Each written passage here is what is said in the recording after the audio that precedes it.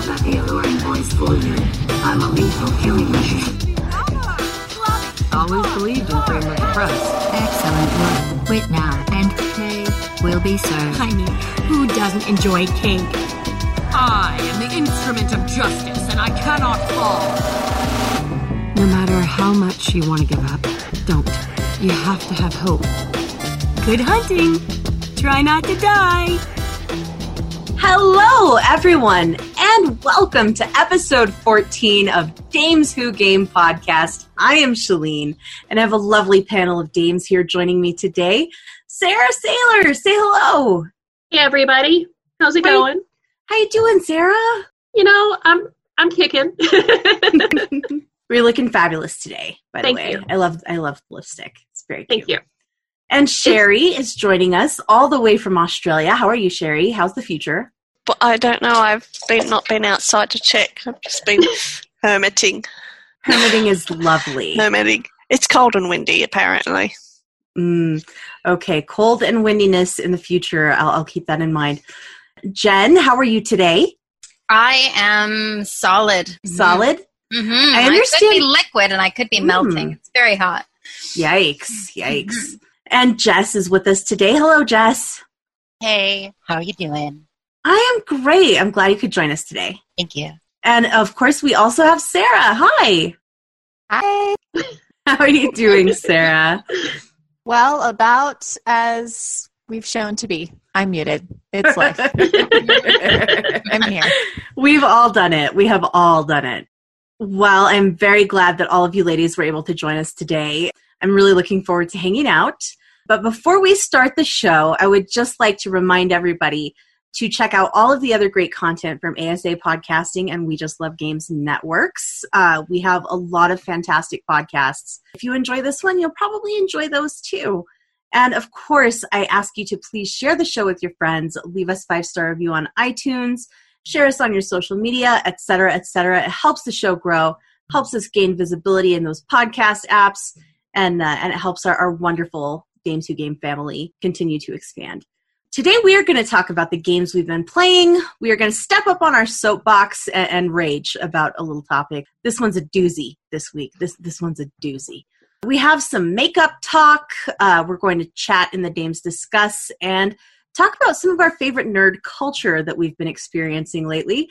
But as always, we are the Dames Who Game, and we're going to start off with the games we've been playing.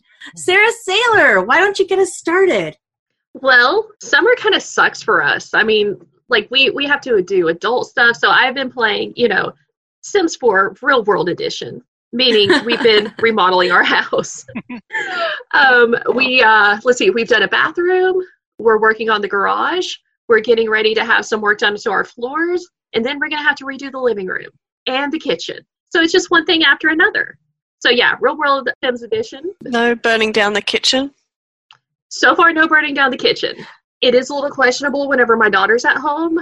There was a situation, I don't know if I've talked about it on the podcast or not. She had been home alone. My husband was at work. I was at work. There was food in the refrigerator. We have a microwave. We have an air fryer. We have a toaster. I mean, there's plenty of ways for her to make herself food. She's 16 years old.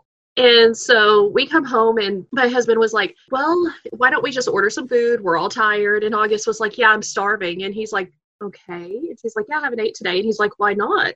The toaster was in front of the air fryer. Really? So yeah, we're a little bit scared for the future there.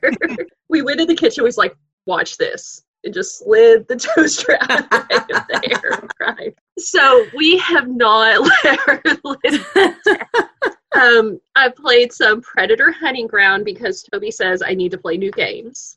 He made me a female Marine character on there, so Predator Hunting Ground is actually pretty good. Not really my type of game, but he thought it was hilarious watching me die a lot. So there's that. I played some actual Sims 4. Not a whole lot of it, but a little bit. I built a house. I made some characters. I burned some stuff down, usual Sims hijinks. And I played Call of Duty. I have no idea. I mean, that sounds great. Did you win? Maybe. Are you winning, son?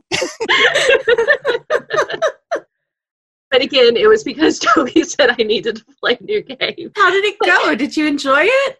I did. It was fun playing with him because he's hilarious. Him and Bishop, if you hear any noise, it's actually him and Bishop playing Disney Infinity, and what he likes to do is he likes to do an open sandbox on Disney Infinity and then add in all these, monsters and stuff that you have to kill. And then he flies away because he plays as Boba Fett.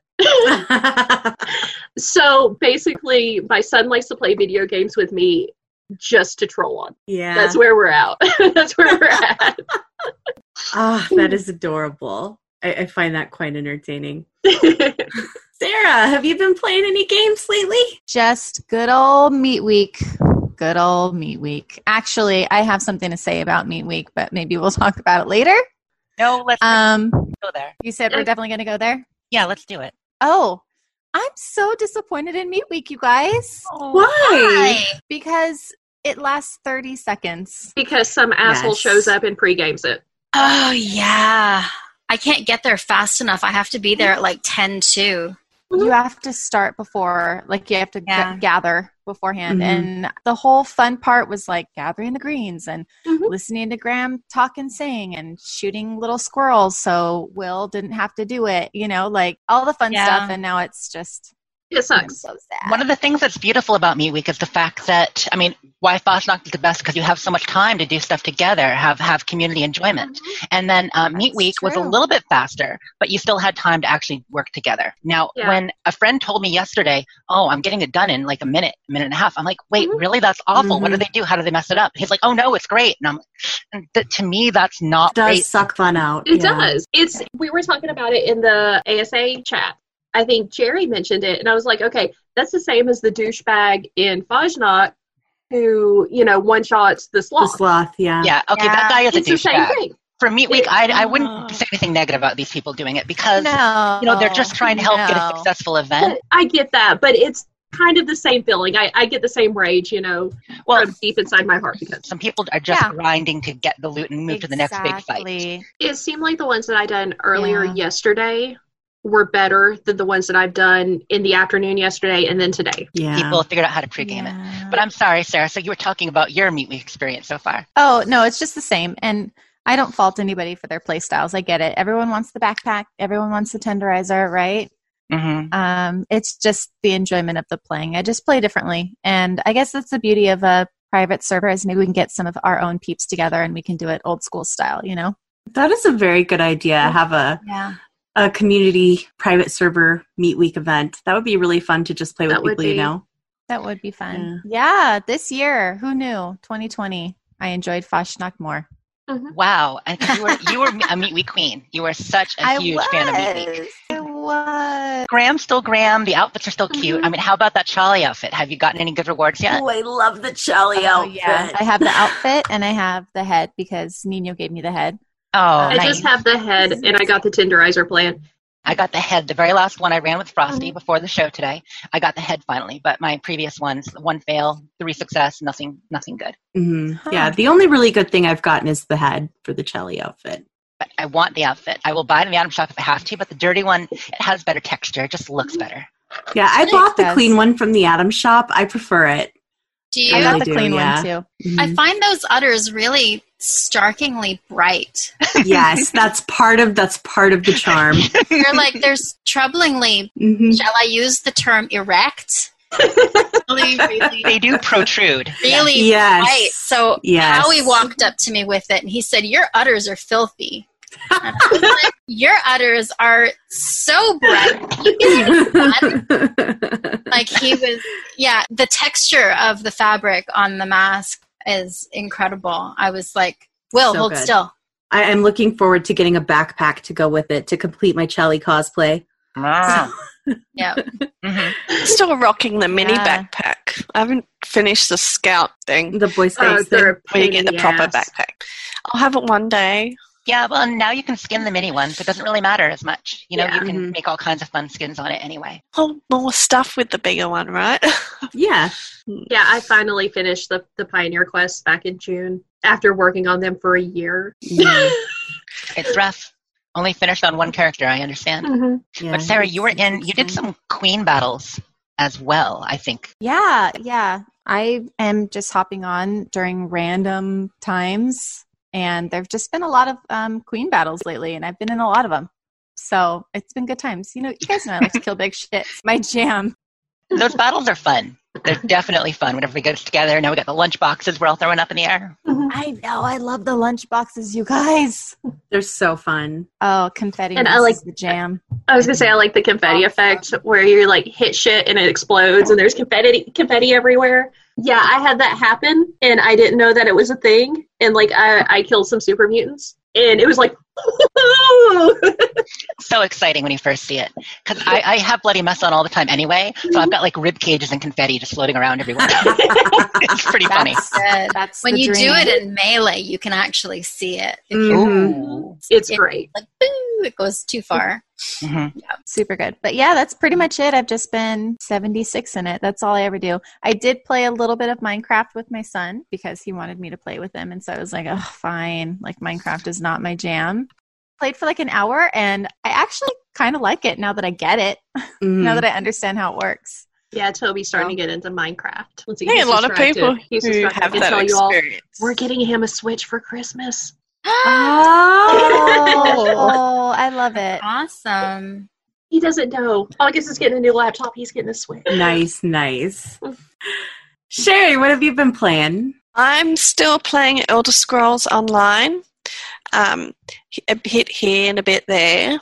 When I was watching some Twitch a few weeks ago, someone had mentioned something about, because you know how Twitch drops some things onto the game sometimes if you're watching them. Some streams have Twitch drops, so to speak, and then you end up with a gift in your game, like maybe a pet or Ouroboros crate or something with just trash in it or something. Things like that. Anyway, they were talking about how Twitch drops end up on the same servers, and I'm wondering if you had you're on the North American server, but if you suddenly visited the Europe server, you'll discover that you've got a whole pile up of Twitch drops that you never knew you had on the other server if you got your games connected to Twitch. And I wanted to check that out to see if that was true. So I did. I ended up having an excuse to make new characters on the Europe servers, and also made sure there was on. And I have Elder Scrolls on PC, on Xbox, and PS4. So I made sure there was a new character made on the Europe service on PC, on the Europe server on Xbox, and the Europe server on PS4. Because I think the Twitch drops only work if you've got a character established there. Go check the other Europe server or vice versa. Are they good? Like, have you gotten some good items this way?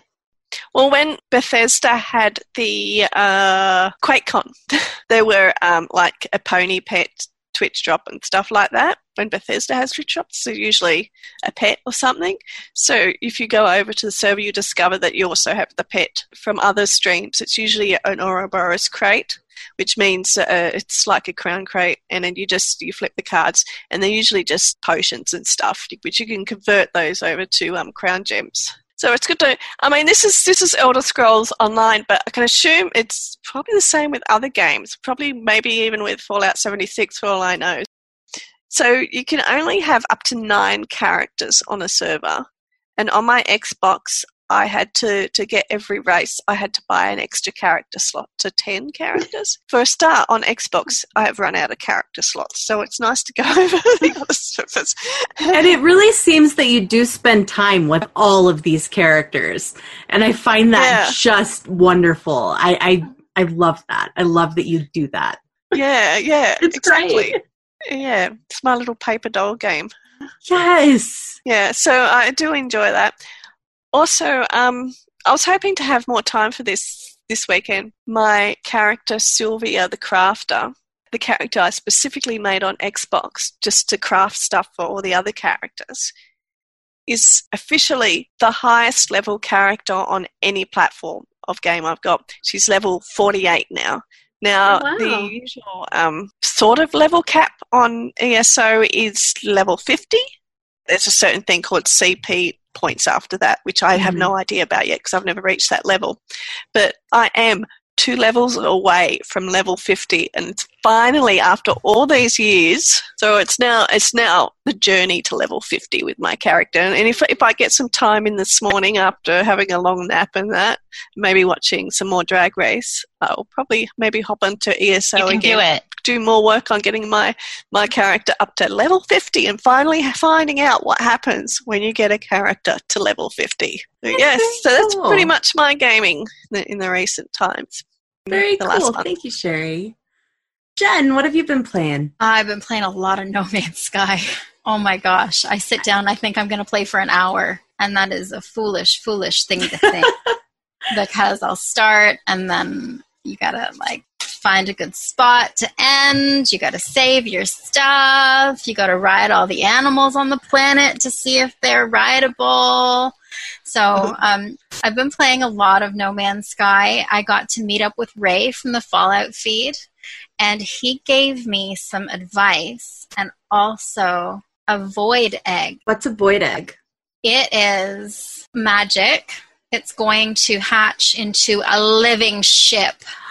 No. Yeah. Oh, wow. Yeah. So he gave me a void egg. It's going to be a living ship. I am nowhere near even being close enough to starting the quest yet for that. So it's sitting in my inventory. That's exciting. Oh, wow. So basically it's Moya from Farscape, yes. Yeah. That is awesome. I was thinking, my brain was going to Anne McCaffrey. That too. The live ship. Yeah.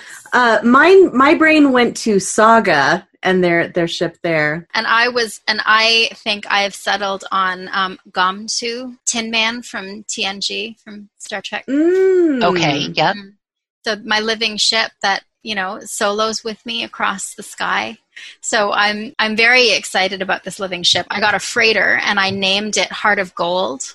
Oh, nice. Adam's Love. And my little shuttlecraft is the Ford Prefect. Perfect. And and I named my you have a multi-tool, which is like a mining tool, but also a weapon. And that is my Trillium. So I'm very excited about that. And I was playing and happily moving along and actually playing some of the quests and not just riding the animals and taking pictures. And I hit a snag. My main quest would not progress. No. Ooh. I did everything. I scrapped my entire base. I lost all the resources for it. I restarted. I wiped the game. And I came back to my save files, and it is stuck. I tried everything Reddit said. It's stuck. I've done everything the quest has asked me for, and then some. And I can't get it to budge. So, but I mean, the first time, and I've got a ton of money too, because somebody came by, and people can gift you things when you go to the Anomaly, which is like the lobby area. And someone gifted me 5 of these things. I forget what they're called, but they're worth like 15 million units each, which is a lot of money.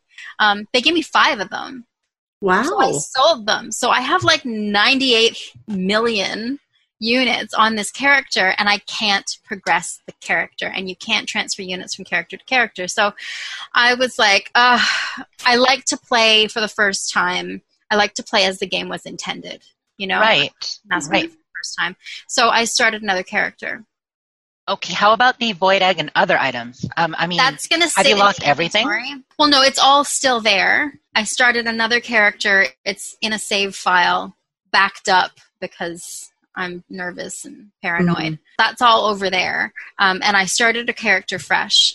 When I started that first character, I had landed on a verdant planet. So it was all beautiful. I could breathe the air and stuff. And this time, I landed on a caustic planet. And after I got my ship up, the next planet was radioactive.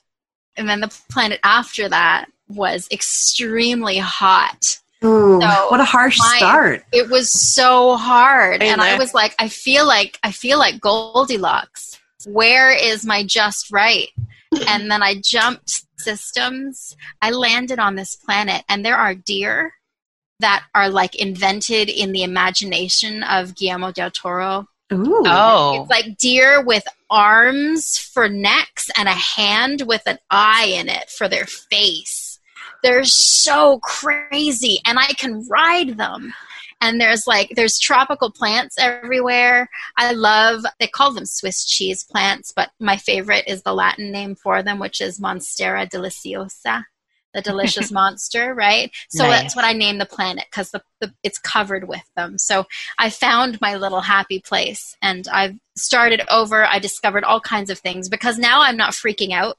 Like, you start a new game, and I'm like, I don't know how to fight. How do I jump? And the controls are different than 76, so every time I try to back out of something, I end up jumping in front of people. It's very weird. So I'm getting a handle on it, and I'm riding all of the animals and enjoying that very much.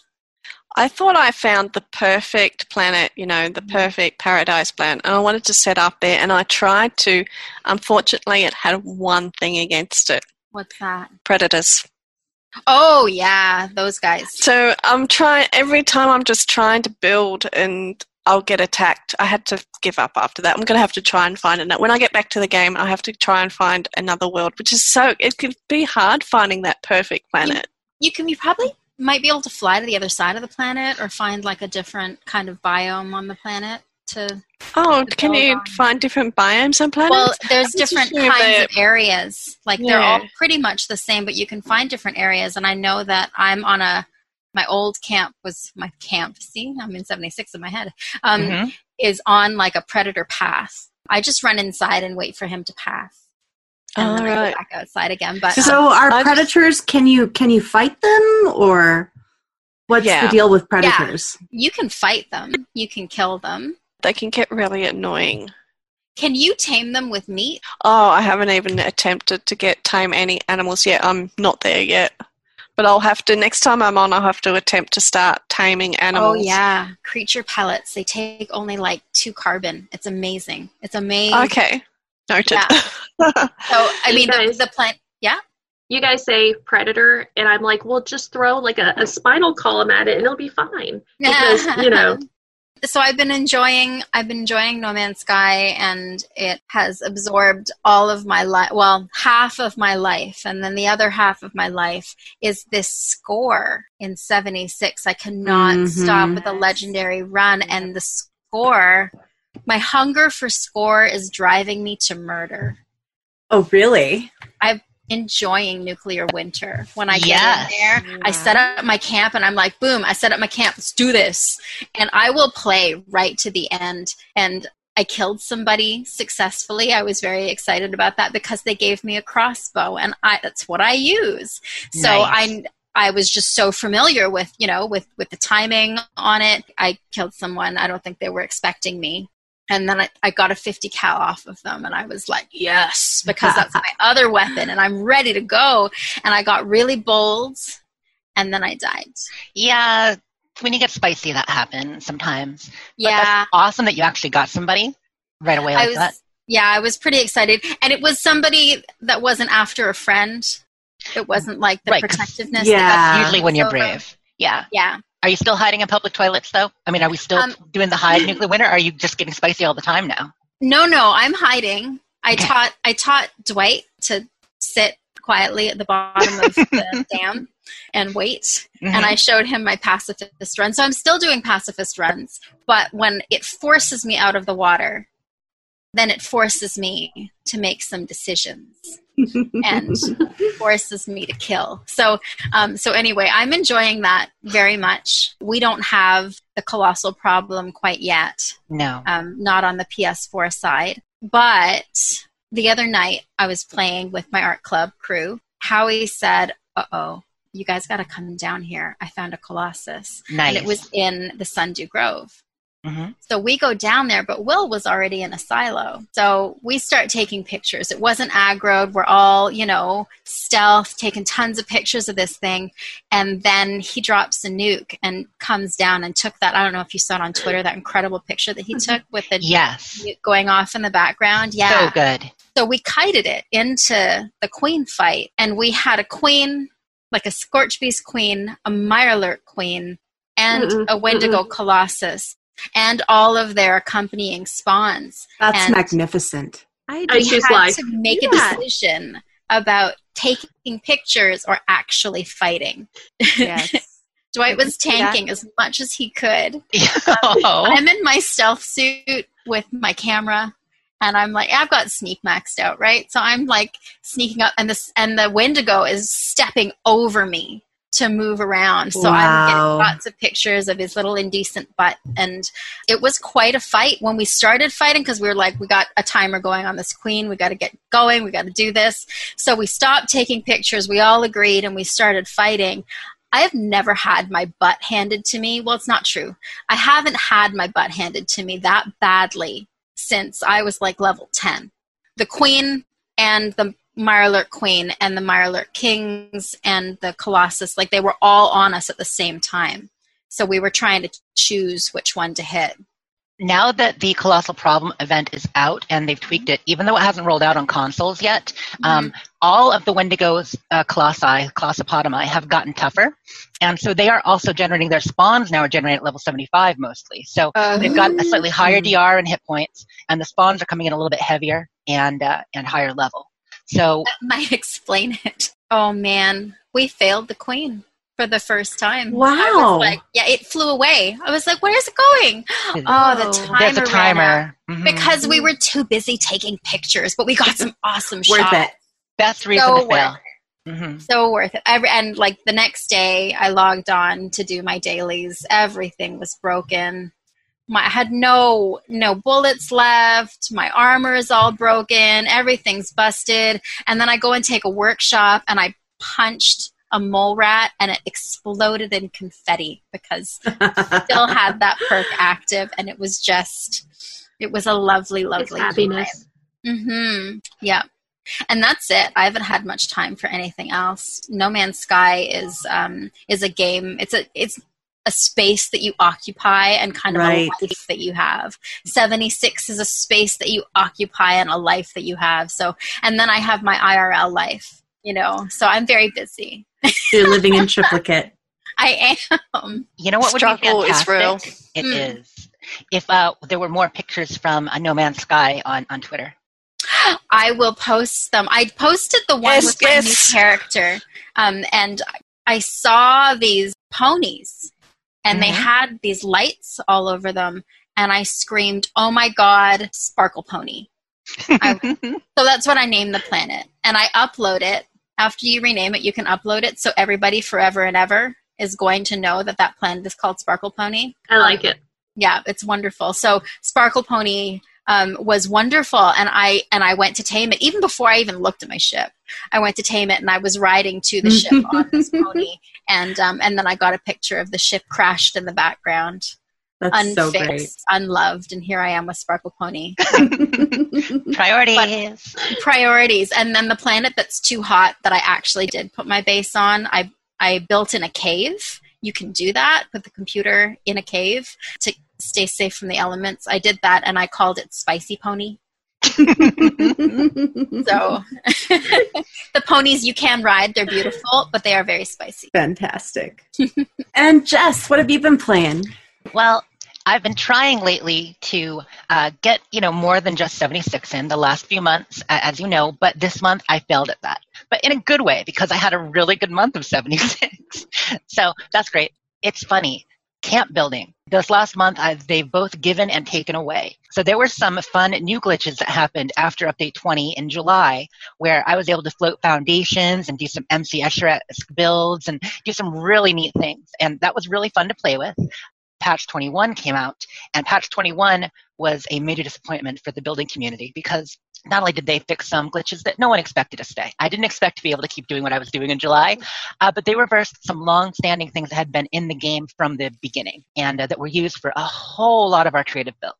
Because you've seen the evolution of camps over the last almost 2 years now, year and 9 months. As people they've gone from boxes to towers to large pavilions to all the different creative things we do now because we've learned all these different techniques. And this closed off a significant portion of them. So there was a bit of an outcry there. But as has been mentioned, Bethesda did agree that some of it was unintentional. Maybe they went too far, whether or not they intended to or not sure. But they are reversing some of that. So on PC, you guys got that reversed already this week. And on console, we should next week when we get Colossal Problem rolling out. So that's good. But in the interim, it's been an interesting and tumultuous time in the building community, which is probably, building and photography are my two main things in game. And that's the group I associate with the most is builders. We're always sharing tips, doing videos and stuff. And a couple of us, we got together, we tried to find ways around these things, which definitely helped. Kind of quell the masses who were panicking. But now things are better again. So a lot of camp building. Another reason for all the camp building is because I did launch my new channel last month, and we talked about it just a little bit. We had just started the last episode. Been going 6 weeks now. 6 months, right? 6 weeks, and it's going great. Doing a lot of camp showcases. Had some friends on from the Fallout feed and other things. I'd love to have maybe some of your camps if anybody wants to show their camps on stream. So we're doing that 3 days a week. Brought back my Appalachia Tonight show, and I've had a couple of YouTubers on and stuff like that. And I hope to have an illustrious podcast guest very soon. Hopefully. Yes, hopefully. We'll see about that.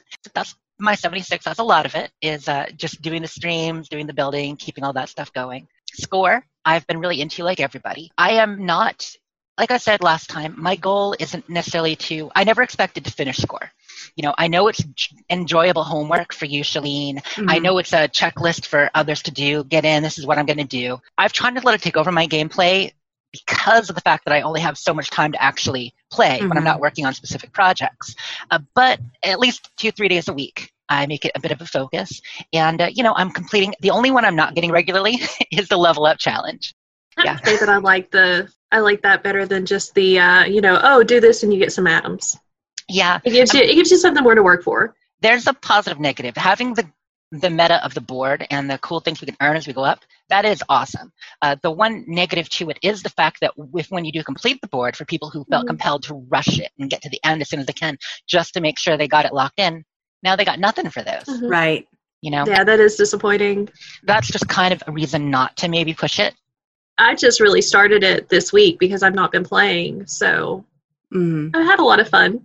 My friend Archin has completed the legendary run. I think he got his last one night before last, it was this week. Now he doesn't know what to do. It became such a thing. Yes. It wasn't even in the game a month and a half ago, but it was such a big thing. Because the daily challenges were always stopgap measures anyway. And so this replaced it in an even more exciting fashion. And they were a little bit easier to accomplish, but they were still a fun checklist. You could do for yourself, you could do for others. Yeah. Last night he was like, what do I tag? There's nothing to tag. The list is empty. Yeah, I think balancing the grind, Jess, is a really smart thing to do. Mm-hmm. I can start to, if this went on for too much longer, if I didn't have only 5 more levels to finish this, I would start resenting it. Yeah, I feel the same way. Our friend Jacob has had that attitude. He's like, I want to get it all done within 5 weeks, and then I'm going to have a break and do whatever. And that makes sense. Play other games. Kingdoms of Amalur Re-Reckoning is coming out on September 8th. I am super psyched for that. There are any number of games coming out this fall. You guys are getting a present for my birthday. Oh. Because my birthday is September the 8th. Oh, thank you, Sarah. You're welcome. It's my gift. I made that call. I was like, hey, my friends, they need this gift. I don't need anything, but this is for y'all. It's good to catch up on your game sometimes. So Fallout 76, I'm trying not to get too, because it's a significant portion of my life, I try not to get sucked into all these little things to make it also a grind as well. Treat the grind reasonably. By the end of the season, I'll be at least level 80 or 90, and I can buy the last 10 if I have to. Not a big deal, because I need a Jackalope door, so I am ultimately going to get it all. But Jess.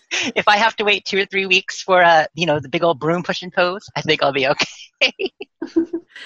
Gosh, I was so excited to get that broom pose.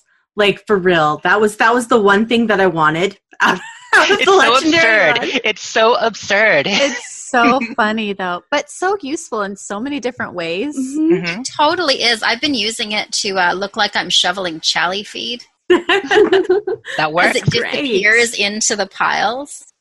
I was over the moon when I unlocked that. And I took Archin behind the White Spring and we did poses with the robot who sweeps back there. Yes. By the dumpsters full of skeletons. Yeah. And we were all helping him sweep. That's so cute. Yeah, it was great. Awesome. It was great. This is a great way to do it. I mean, I've seen it for curling. I've seen it for all kinds of funny things. Just the sheer absurdity of it. Like, I feel like that's why they put it in. You know, there are all these photo move poses that could be useful, but they're like, nah, we got this. We know what you want. And it might not be what I wanted, but it's what I needed. So yeah, exactly. It's beautiful. And then, of course, there was QuakeCon that also happened this past month, which isn't technically gameplay, but it was a very big focus for me because for the EWN, we worked on a big video for that. And so I spent a couple weeks kind of taking the 8 to 10 hours we broadcasted so far and boiling it down to 10 minutes and trying to make it flow. And that was played on the main stage for 32,000 people. That was very exciting. It was well done, by the way. It was a well-done video. Thank you. Like I said, chat, 50% of the people there probably just wanted to see ESO. But you know what? They still saw our video. So that was awesome. And QuakeCon was a really good time. Even though it was a virtual convention, I joined the Discord, participated in some of the activities. They had some fun activities like Untimely Demise. They had some Nukeshine runs, just all kinds of things people could join in and play as a virtual convention. So that was nice. Sounds a lot of fun. Yeah. I was at my brother's birthday party while you guys were doing all of that. My brother got you guys a QuakeCon, and I'm getting you guys a game. So we're family an awesome is super generous. Seriously. But yeah, so that's been my gameplay, Shalene. Besides the room pose, have you been up to anything? Oh, well, I've been playing mostly Fallout 76. It's kind of taken over my life. The hunt for score has become just a compulsion in my life. And I get home and I'm like, okay, I have to do all of my adulting as fast as possible so that I have time to get all the challenges done. I'm planning my life around the hunt for score. I've really been enjoying that grind. I do agree with Jen, though. I think if it went on for much longer, that I would begin to feel embittered and burned out. How do you feel about there being a second season then? Well, I think I want a second season, but not yet. So I'm not sure when exactly they're planning to start it, but I hope I do have a few weeks. If they had started it immediately, then I think I would not be interested. I missed one challenge yesterday, the level up challenge, and I felt terrible to have missed it. I felt so badly to have missed it. I actually, that level up one is one of the harder ones to get after you hit a higher level with your character. It takes longer. So I created a new character just for the purpose of quickly leveling. Yeah. And her name is Quesadilla because we're going to cheese it. That's beautiful. I love it. Yeah, and Quesadilla lives at the White Spring train station. Archon's base is in the Cliffside, just behind the White Spring. When I pop into Quesadilla to get that quick level, I wake up at the White Spring station. He comes down from his base, and we go through, and I will shoot the ghouls. We'll do a little tour of residential area there, and I will put one bullet into the ghouls, and then he kills them. I can get a level in no time at all. So, wow, we have a system. Smart. And very rarely we'll do the same for one of his lower level characters. But I'm much worse at protecting him, so it's usually pretty funny. I'll be dead. Jim Justice will be dead, and Archon's like level 20 character is out there trying to survive these level 60 and 70 ghouls at White Spring. It's a good time though. I'm enjoying Meat Week as well. I have noticed, like you said, Sarah, that it is going by really fast. They're finishing quickly, and I agree that that's kind of a bummer. I definitely agree with that. This year I have the recipe for Chally's special feed. I didn't have that before, so I'm very excited. I'm making food for Chally. Graham and Chally are possibly my favorite characters in all of Fallout 76. I find Graham's love for Chally to be so wholesome and so beautiful and just a shining light in the wasteland. And I love the way he talks to Chally and about Chally. And he's human. No, tell Chally what's in the meat cook. It's so adorable. It's adorable. I love Graham. I think I agree. Graham is probably my favorite character. He's got new dialogue, right? A bit, yes. He talked about last year's meat cook, and then he jokes that he's going to swap out Chally poop. He talks about people who eat greens this year too. I don't think he talked about people who eat greens last year. Yeah. So I quite enjoy Graham and Chally, and I enjoy hanging out with them. The Prime Cuts events have been really great for leveling as well. They've been really good for that. The one in the Savage Divide has a bunch of honey beasts, and I'm super stoked about it because I never have enough honey. One of my favorite things is the giant teapot. Mm-hmm. And I like the daily with sweet water. I like so easy. Yeah. I love the giant teapot. And now I have all this honey, so I'm going to brew up a bunch of tea. Sweetwater's going to be proud of me. It's going to be wonderful. Just magnificent. Oh, that's great. Now, see, I like Jack at the Pumpkin House. He's my favorite as far as the robots go. I love him. He's always so happy to see you because he's like, oh, I know you. So wholesome. So wholesome. So I have been very much enjoying Fallout 76. I'm getting really close with this score. I'm at level 95, I think. I did finish something else, though, another project I'd been working on for quite some time. I have a completed magazine collection.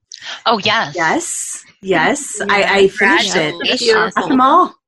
It's wonderful. I feel very proud. I'm very pleased with the way they look on display. I am a little sad though because there's like a magazine-shaped hole in my heart now. The thrill when you hear a magazine nearby with the Panopictographus perk and it's gone. You know, the excitement is gone. What about starting a lending library? So you've got yours for keeping that no one can touch. You're going to start a second set that you can then have a lending library. That's not a bad idea. I like that idea. That's actually a lovely. I could be a wasteland librarian. Mm-hmm. Yeah, that's amazing. I like that idea. I may do that. I may just do that. Set them up in a vendor for 0 caps. Yeah, so that's been a lot of fun. Really enjoying Fallout 76.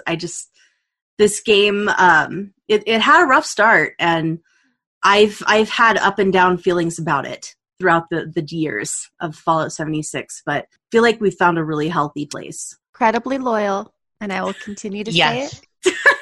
That's right. Mm-hmm. Thank you, dear. I agree. I love this game. I love it. Me too. I have rose-colored glasses where Fallout 76 is concerned, though. Because somebody will be like, well, there's this. And I'm like, yeah, but it's so nice. And it makes me happy. And the music. And have you seen the hats? And also all of you. Yeah, also all of you guys and all of our friends and all the people you've built around it. You know, however much they try to shoot themselves in the foot with the occasional 3 steps back. It's still pretty great. Yep. That's something I was talking about the other day with Archon is that I have to, when I am trying to speak critically about Fallout 76, I have to be careful to keep in mind that the experience I have had is not the experience that other people have had, you know. Right. Not only because of all of the Fallout baggage that I have for these years and years of Fallout games and Fallout podcasts, et cetera, but also I mostly play this game with Archon, and like this man has invested some time. He has invested some time in this video game. It has eliminated a lot of the grindier aspects of Fallout 76 for me because, you know, he gives me his duplicate plans, he gives me his duplicate stuff. When I want to do something, he knows where I can find this resource. You know what I mean? It's a bit of a charmed experience that I've had with Fallout 76. And I have to be careful to keep that in mind, that the game I play is not necessarily the game everybody else is playing. That's what makes it so special, though, is that it's that sense of community, you know? I mean, everyone has or should have a wasteland benefactor. I mean, there's only one Archon, but we all have our friends and people. Yes. And even if it's a higher level character, you'll have someone to mule some plans over to, you know, because there's a surplus of stuff. So it creates not necessarily even an economy, but it creates the need to get rid of it. So I mean, you know, you land outside the vault and, you know, and people like me are out there giving you water and 38s and food. And the community is so generous, so generous with both their time and their stuff. Yeah. I've had random players like just give me a whole beach of whole lot of stuff, and I'm like, thank you. Yeah, whenever I see a low-level character, I get so excited, and I just want to give them things. And I feel like I creep people out all the time, because I run over there, and I'm like, wait, don't leave. And I'm frantically throwing stim packs on the floor and rataways. Yeah, I really like that they included the present emote. Mm-hmm. You can throw it up in the air and just get their attention. Yes. Like, I'm not trying to kill you. Mm-hmm. I'm trying to get your attention because I have some super stim packs that weigh 1.5 and I need to get rid of them. Yes. Exactly. I had an experience today where I was, you know how whenever you go past a workshop, it'll be like defend blah, blah, blah workshop. I went in, there were super mutants, and there was this level 30 character. And my character is 112 now. So, this person was dying. And so I went to help them. And, like, they accidentally hit me. And I could, like, in my head, I could see it because they, like, backed up really quick. And it was like, I know that they thought that I was going to turn around and hit them with my super sledge, you know? And it's like, no. That it makes this game fun. But I also feel like Bethesda could have handed out, like, a game without glitches that is absolutely perfect, pristine, and there's still going to be that one person that's like, that nuke's not nukey enough. The idea of Bethesda putting out a game without glitches is utterly ludicrous to me. Is it even Bethesda anymore at that point? No. Yeah. But I feel like there's always going to be that one person. You're right. You can't please everyone. You really can't. Always going to be those 20 people. Hundreds of people. I'm also still deeply invested in Animal Crossing New Horizons. And the month of August has been a joy because every Sunday evening there is a fireworks display. So you go to town and all the animals are gathered in the town square and there are just fireworks going off everywhere, beautiful fireworks. There is a raffle that happens, so you can buy raffle tickets from Red, who is the shady art dealer. And you win things like balloons and bubble blowers. And Isabel gifts you some a little headband with little dingly, glowy balls on it. It's so cute. Mm-hmm. It's so cute. So I've really been enjoying Sundays in the month of August. It's been quite lovely. I played a level of Left 4 Dead 2 on stream last week with Rick and Archon, and that was a great time. We played through the Dark Carnival section. I'd never played that section before. I played some Left 4 Dead way back in the day, but I'd never played on PC, and I feel like I feel like there are more zombies on the PC version than there were on the Xbox 360 version. You know, there probably are. But did you play co-op? I mean, did you play with a crew before? No. Well, yes. I played co-op split screen with my mother, actually. Okay. Yeah, it was shenanigans, man. It was shenanigans. It was so funny. She kept running ahead, and I would be dying, and she would be a mile away. It was one of the games that she was incredibly successful at. My mom is funny like that. Sometimes she's really terrible at video games, and I have to very gently guide her through the levels. And sometimes she's just incredibly successful. And Left 4 Dead 2 was one of those instances. She was much better at it than me. But Rick and Archon and I had a great time. I think we may stream the whole campaign coming up in the future. So that was really fun. It was much more chaotic than I remembered it being. Lots more zombies. It was utter chaos. I kept getting lost. It was a lot of fun though.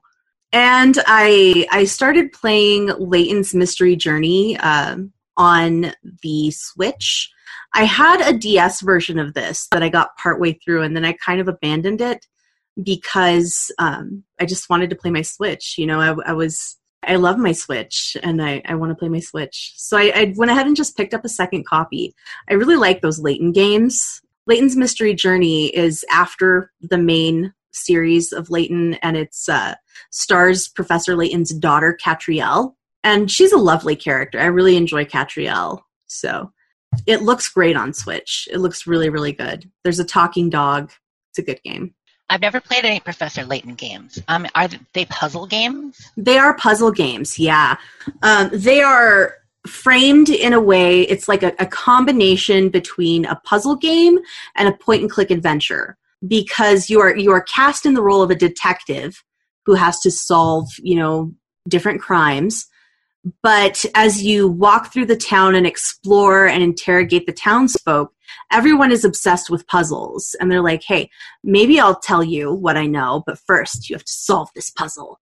And you just go through the town solving puzzles. Sometimes you'll be like poking through an old trash bin looking for clues. And, oh, look, I found this puzzle. Let's solve this puzzle.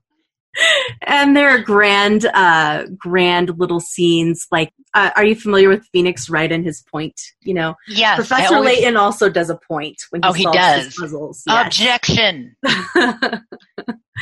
Yes, when Professor Layton solves a puzzle, he does also a dramatic point. So, nice. Yeah, I enjoyed the Layton games. I've been with them since the beginning. This is the first one that I really didn't finish, and it was mostly because I switched my mobile platform to Switch. So, yeah. And the name of the game again? Layton's Mystery Journey, Catriel and the Millionaire Conspiracy. It's a doozy. It's a doozy. And that's it for my gaming. My life has been mostly 76, so we'll see. Maybe now that after I finish the Legendary run, maybe I can move forward a bit. For a game where people keep saying, gee, why aren't they adding more content after Wastelanders? Sure has a lot to do. Right? Ooh, I haven't even finished Wastelanders. I haven't either. Me either. Finished any of the companion quests? I haven't finished Beckett's. We're a couple. I'm getting close to the end of Beckett's quest line, I think. He's dreamy. He's running my country stores while I'm out off adventuring. Jim Justice is probably going to make his best attempt at seducing Beckett. I think he seems like his type. So that's fair. Oh yeah. How about Sage? Sage is long gone, Jen? Sage is long gone. Beckett is gone. I have Gramps now. The Buns are camping. So we found a little watering hole where they're camping, and I put Gramps' chair around the fire pit. Yep. With the bunnies. So the bunnies are all sitting on chairs, and Gramps is sitting there. Did you sink his chair into the fire pit? Like, did you do a drop glitch on it?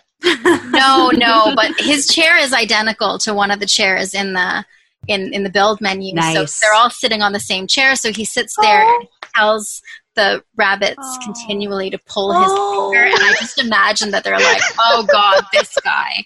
So that's the only way I can tolerate him in the camp, but he likes to shoot things. I don't know why. He just runs off and starts shooting stuff. He likes to shoot his mouth and shoot with anything that moves. Yep. Yeah. So they're putting up with the old Gramps custodian who's at the campground. I've seen camp companions just do nothing when there's enemies around. It's good that he's going out and shooting stuff at least. I've had that issue with Raider Punk. Like, he will just stand there and watch while my camp is dismantled by rats. Yeah, I had that with the wandering musician that you find. Mm-hmm. Yep. Yeah, I evicted her ass. She was sorry. She was lazy. I made her a bed. At least she could have cleaned up after herself. Do you know what I used to love doing in Fallout 4? Giving my settlers, missiles. Give them one missile and, a quad missile launcher, and they would just do damage. I learned the hard way, though. Don't give them a Merv Fat Man, because the Merv is the splits the mini nukes. I gave them Big Boy, which was the 2-shot Merv, and I put a Merv attachment on it. Everybody kept dying. I had to take it away from him. He couldn't be trusted. I think I gave it to, oh my gosh, what's that very handsome guy's name in Sturgis? Right, I wasn't sure. Sturgis was dreamy. Yeah, Sturgis couldn't be trusted gorgeous. with a mini nuke. You said that you couldn't romance Sturgis. Mm-hmm. Yes, I'll always be a little bitter that you couldn't romance Sturgis. Yeah. I wonder if there's a mod. Sturgis is great at banging things. Anyway. Yeah. He has lots of crack. He does.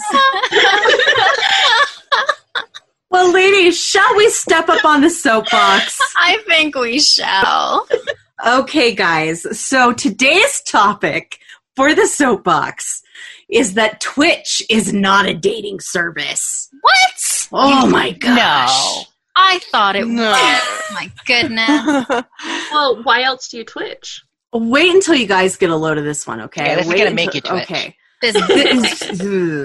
This was a Reddit post on relationships, r/relationships, which is one of my favorite subreddits. I like to hang out on that and see how insane people are. But this one was not insane in a fun, entertaining way. This one made me fear for a woman's life. So I'm just going to read this little post here, and I quote, "There's this Twitch streamer that I've started to watch often, and I've grown to like her quite a bit. This may just sound like me being a viewer who's attracted to a hot Twitch streamer, but she lives in my city, and I'd like the opportunity to maybe meet up with her and ask her out. She's really pretty, I like her personality, and it's just really refreshing to see a girl who's into stuff like gaming, Star Wars, and some of the other nerdy things. All of my previous girlfriends hated stuff like that, and I can't help but gravitate towards this Twitch streamer because of it. The streamer's social media has her doing pretty basic stuff like going out to eat and going to the gym. I suppose the simple thing would be to go to the gym that she goes to, but most people I know only go to the gym to work out for themselves and don't care to flirt and meet potential dates there. My plan right now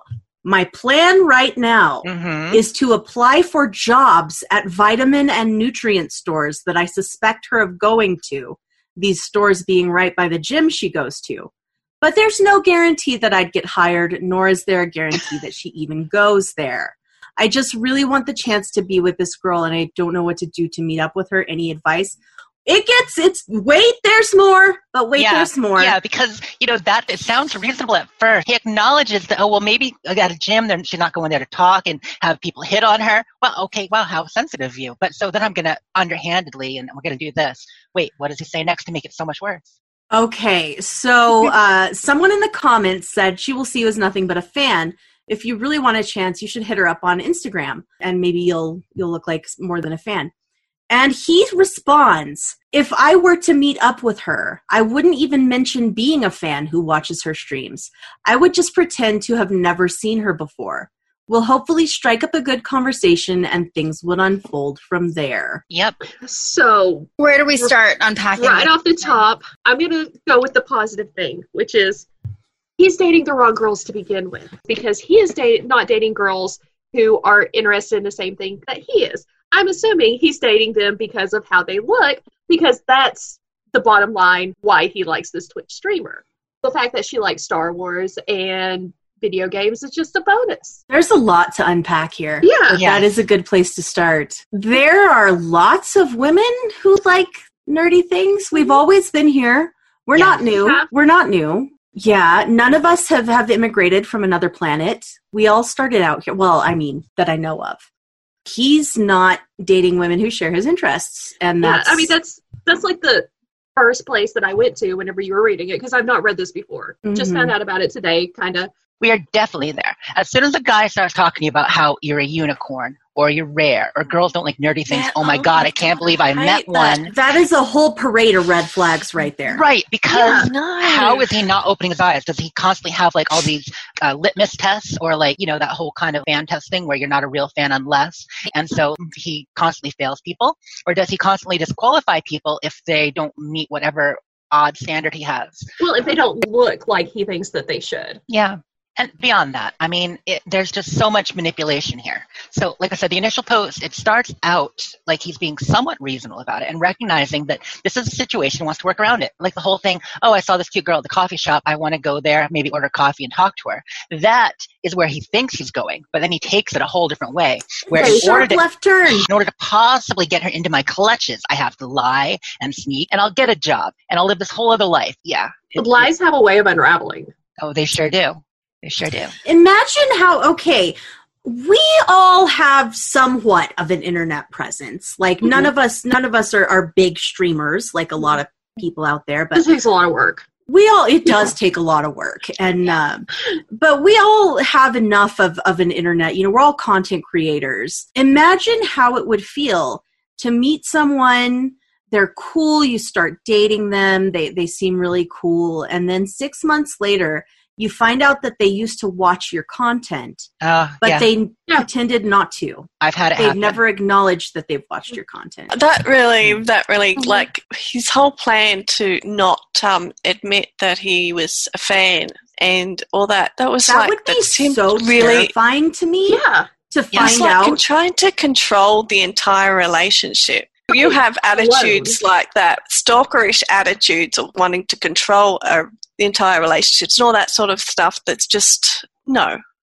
Apart from his perception of women or perception of what girls like, the gross underlying invasion of privacy and lack of respect for consent is the thing that makes my blood boil. Like, what gives you the right to even, sure, you might know what gym she goes to, but what gives you the right to go there? You know, if you can contact this person, ask for frickin' permission. It's almost like he's trying to set up like a movie meet cute. Exactly. And that's not how the really real world works. But see, what he's imagining is this beautiful romantic comedy. Yeah. But what I'm seeing coming through is the opening of a horror film. Yes. Yeah. It's the horror film that we saw the last time when we were talking about that video game. Yes. Girl gamers. Yes. Yeah. There's a TV show on Netflix. I haven't watched it, but I've seen the trailer for it. This is sounding a lot like that TV show. I'm actually going to watch the first episode one day because I am curious about it. It's called You. I've not watched it. It's on Netflix. I can't watch it because that's Dan from Gossip Girl, and I need him to stay Dan from Gossip Girl. But I know I'll probably watch the first or second episode and I say I can't watch this anymore. I know I'm going to be like that. You know what makes me really glad and optimistic though about all of this is the outrage it's causing. Right. Yep. And that somehow ripples from this outrage might penetrate that thick I'm going to imagine Neanderthalic skull of the person who thinks that it's okay. So I just would like to say, if anybody out there thinks that has ever had thoughts like this, like, maybe I can somehow insert myself into the life of this person that I only know through the internet, don't do this. Please just don't do it. Don't do it. This is awful.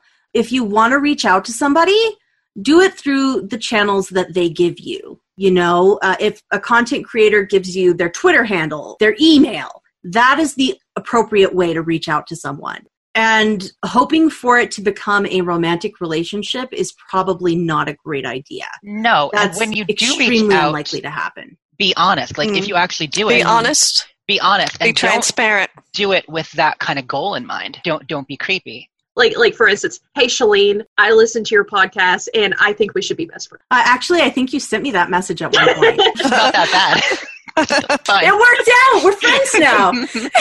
But that's what I'm saying. I understand socially awkward because I am that person, and it's like, yeah. See, but you did it right. You reached out through the provided venue. You did not show up at my gym or at my job, or I was actually looking in your windows, like. Yeah, that's. You didn't pretend that you didn't know who I was. Exactly. Because I get a feeling from this guy that if you were to reach out through the social medias, it would immediately go to the inappropriate, and he starts sending pics or what have you. Mm-hmm. Like I feel like it would be the nice guy messages. Oh, I hate that. Where like you're like, hey, whatever, and you have a couple of totally normal messages. I'm not getting instant gratification. Are you friend zoning me already? I'm a nice guy. It's like I don't even know you yet. Nobody is entitled to anybody's attention. Exactly. Nobody is entitled to that. Nobody is entitled to anybody's friendship or and it's what you said earlier about consent, Jen. Yeah, it is. Consent isn't just something for sexual encounters. Consent is something that you have to respect in every aspect of someone's life. People get to choose who they have in their life and what they do with their time. People get to choose who they spend their time with, and if they reach out to you and are. Maybe you do become friends. Lots of relationships happen online and are started online, but nobody owes anybody anything in that respect. So yeah, I think it's incredibly problematic to think that you can kind of insinuate yourself into somebody's life that way. I just found it so terrifying when I saw that post. Just scary. So, okay, to summarize, do not stalk women. Do not stalk anyone of any gender, for that matter. Do not stalk people. Yeah, and nobody use wants the to appropriate think they're the bad channels. guy. Yeah, use the appropriate channels. Nobody wants to think they're the bad guy. Nobody wants to think that they are stalking. Really do be a little self-reflexive about this. And just be realistic. Be realistic with your expectations, guys. It's okay to reach out to someone you admire online, but not like this. Don't be weird. Yeah, don't be weird. Don't be weird. Oh, geez. Well, okay. I feel a little better now that we've talked about this and gotten this out in the air. That was something else. It was really something else. Should we move into makeup talk and talk about how to look good for all those, simps online? Because we wear makeup for other people. Plainly. We've said it over and over on this show. We only wear it to impress boys. 100% Or girls. why we wear makeup. Or girls. Yes. Most of the time, my husband says that he can't tell a difference if I'm wearing makeup or not. And I'm like, you can't tell it. I didn't know your husband was blind. Your lips are naturally that bright pink. I wake up like this, y'all. I know, yeah. You see those posts It's a very about, pretty color.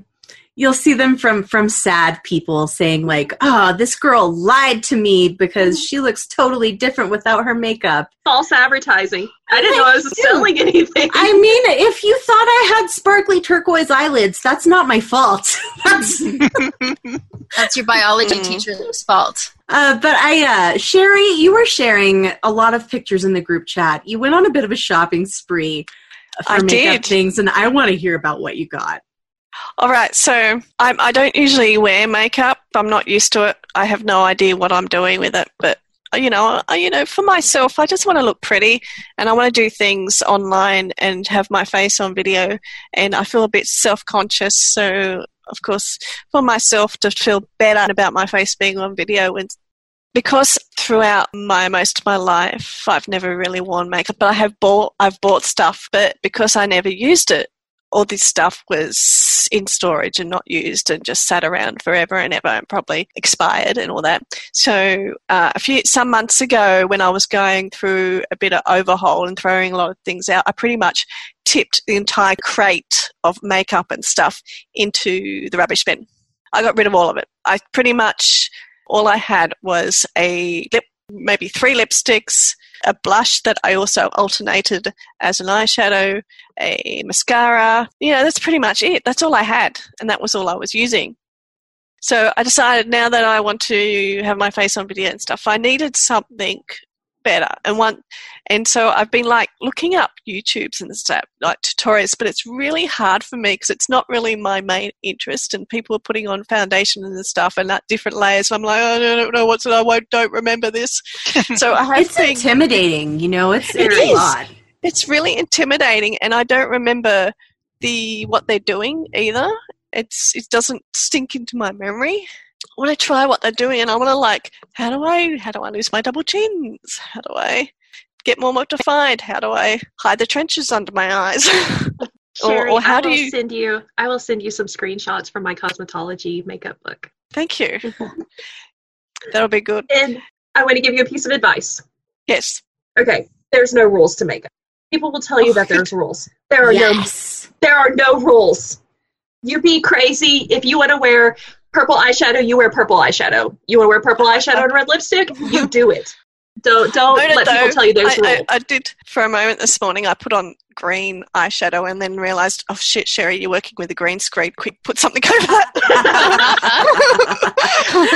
Oh my gosh, that would be That's brilliant. Probably one rule if you're working with a green screen, because I've seen that mentioned in a lot of video tutorials. Don't wear something green on your t-shirt or on your face or in tattoos that match your green screen. If you painted a green circle on your forehead, could you green screen that? I think that sounds kind of awesome. Actually. Yeah. Oh, wow. Same. Right around your eyes and then around your mouth so you look like a skull. I've never tried that.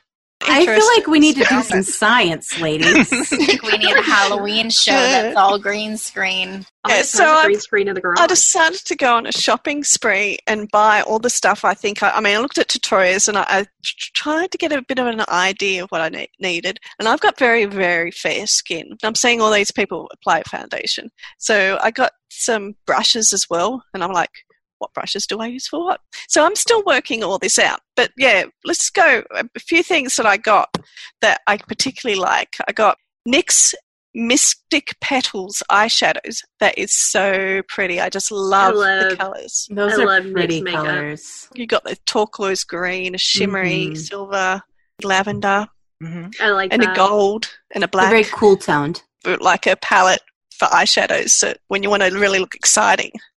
And then, like, I also got another eyeshadow, nice but not so loud. But I think these colours are really nice and sparkly, but sort of natural. Those are pretty. The glare. Which is, what's this one? It's Maybelline, the Blushed Nudes. Very nice. They look like kind of stone colors, like slate and sandstone, and really nice. A bit of pink and white and a bit of tan. They look like what I call like dusty pastels. Yeah. Yeah. Very good. I could bring a bit of the pink on my eyelids and stuff like that because I've got very pale skin and I think pink is good for me, light pinks. I got this huge set of brushes from a website called Adore Beauty, which I spent a bit of money on. Are they an Australian site? Yes, it was an Australian site. I don't know if it's international. What a fantastic brush roll. That is similar. Yeah, I like the idea of having it in a pack where everything has its place. Mm-hmm. So I did buy cheaper brushes from Amazon as well. And that's they look much nice. better than this disaster.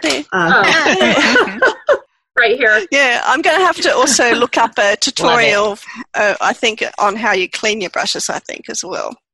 Clean them? There is. I just buy new ones. I've seen people mention they have to clean them set of brushes because I wasn't sure if I'll have all the brushes I need.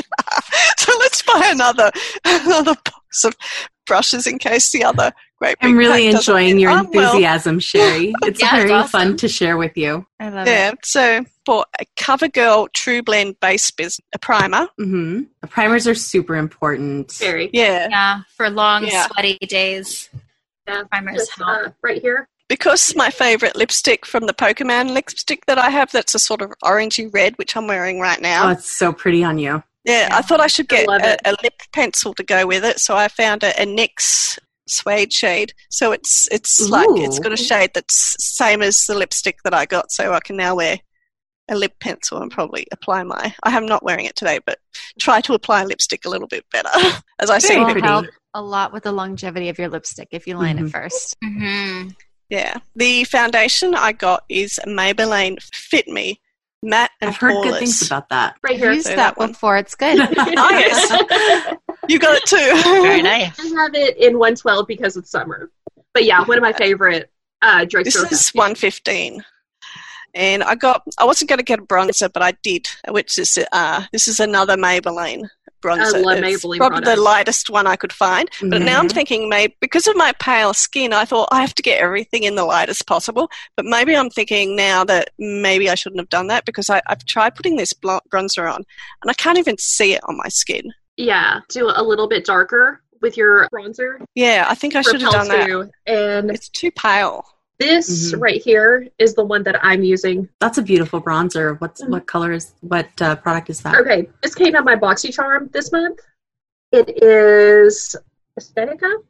I have some things by Aesthetica. They're good. This one is the Sunset Bronzer, and I really like it.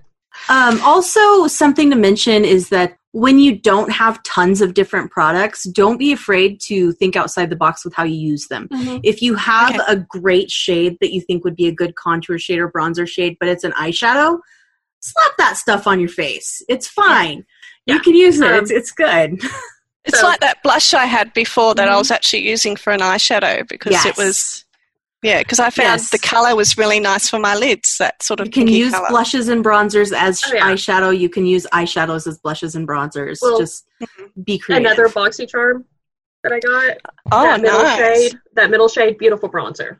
Like a highlighty type bronzer. Supposed to be an eyeshadow. So I got a loose finishing powder from a lot of Maybelline stuff. Maybelline Fit Me. Loose finishing powder, it's Fairlight number 10, this one. Very cool. Yeah. So lots of very light things, and I think we're almost at the end here. Oh, and a fixer. I heard I needed a fixer, so I bought a fixer. Wow. Setting spray, Fix Plus. Oh, that's a good one. It is a good I've one. used That's a really like good a little one. dab of that Fix with eyeshadow on a brush, mix it in, and you can make a colored eyeliner with it. Do the rest of you use nice. Spritzer sometimes? I only Beyond use it me for that fussing. purpose. I use Yeah, setting it's- spray every day. It's like hairspray for your face. Yeah, the Fix Plus too, like your shimmer eyeshadows, you can use it with them, and it gives it like a wet look, and it's really pretty. And I got this Instant Age Rewind Eraser Concealer. Oh, yeah. Oh, that's a That good one's one. great. OG. That is a good one. Yes. So I Yes. assumed I put that under my eyes, but I had Yes. trouble actually getting it out of the container and actually seeing. Or it might also be another case of just bought stuff that's too light for my skin. No, that's the whole problem with very pale skin. I thought I had to get really pale stuff, but maybe I should have got a bit darker. It's hard to With buy. concealer, it's a little bit better to err on the side Yeah. of too light. It may just be getting it Nothing started. coming out. It may be Yeah, because when it's a new product. Yeah. You Yeah. gotta twist it. Twist And it also, so it I'm comes very up. delicate. This is a very rough. You got to get it come out at all. You got to go really hard, and I'm very delicate around that area. Yeah, twist it, and it comes up through the sponge. Oh, okay, noted. So I was a bit like, maybe I made a mistake with this one. No, it's a great product. It Oh, is. good Very to know. It good really choice. is. Work it What out. was that called again? I'm taking notes here. Instant Age Rewind Eraser. So there you go. Perfect. Thank you. Note taken. I love that you've essentially put together a full kit with all kinds Yes. of things. So that was the plan to try and put together Love a full You kit. put together a really great one too, because you got like a lot of different products. Yeah, you did a great job. You did a great job. Yeah. A bit more variety to use. I recommend the Wet n Wild blush quads. Those are inexpensive. Those are really good. They last. They wear like iron, and they're beautiful. Okay. Really pretty. So The Wet n Wild highlighters are really good too. I yeah. have a bunch of them. I can't write things down at the moment because my cat has absconded with my pen that was at my desk. Cats do that. Yeah, this is one of the Wet n So I Wild don't have anything to highlighters. write anything. That's very pretty. Ooh, The Golden Flower Crown is the name of it. Yeah. that sounds nice. It Tell- looks very That's pretty. great. I've been using, I forget the name. It's like a Hello Kitty character. They released a Wet n Wild collection around this character. I loved a previous similar looking palette that I had from Wet n Wild, so I bought that. And it's so beautiful. It is so pretty. It has a plum colored blush and a peach colored blush and a couple of highlights in the quad. I've been using that every day. It's so pretty. Also, whenever Wet n Wild brings out their Halloween collection, the highlighters in that are always amazing. I don't know if you've ever bought any of them, but they're great. Oh, I am very curious about a Halloween collection.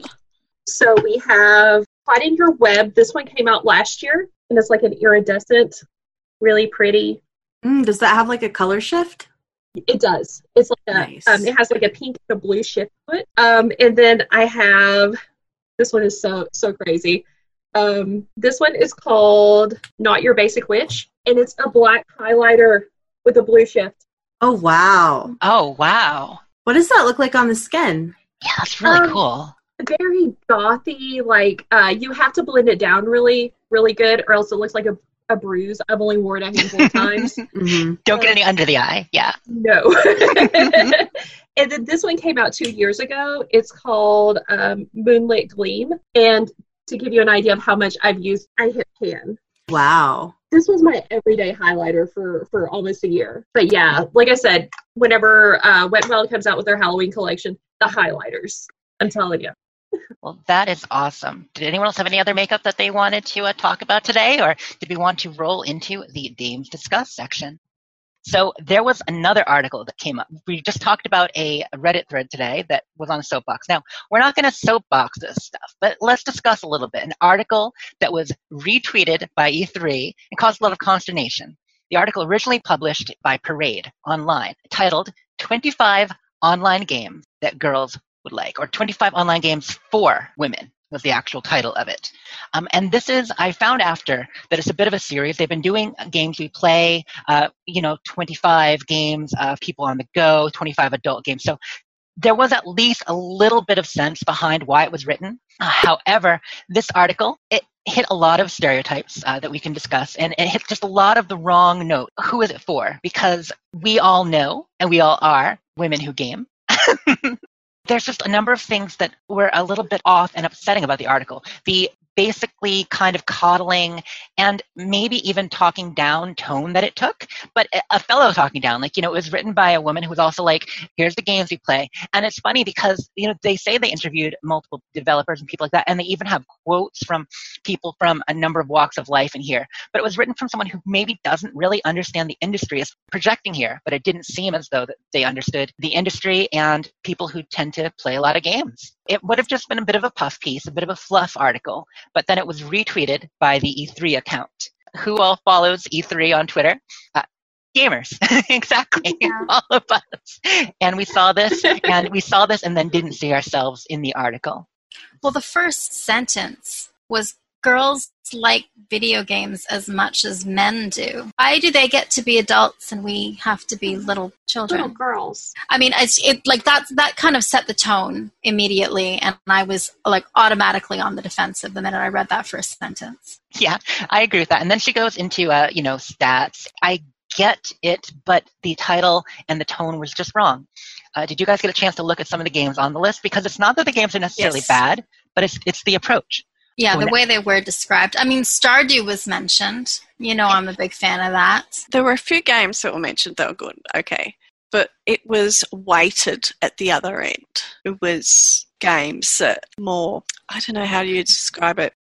To the extent where it makes you wonder who they're targeted for. Because there's nothing against online games. There's nothing against fluff games. Of course, you get the Candy Crush and you get the Bejeweled, and and it feels a little bit stereotypical. But it was a cliche. It was like a cliche of these are games that women would play or girls would play. Because they're on their phone. Yeah, it wasn't thoughtful at all. And also, a lot of these games weren't even games with any depth. They were like filler for what you play when you're waiting for a bus or something.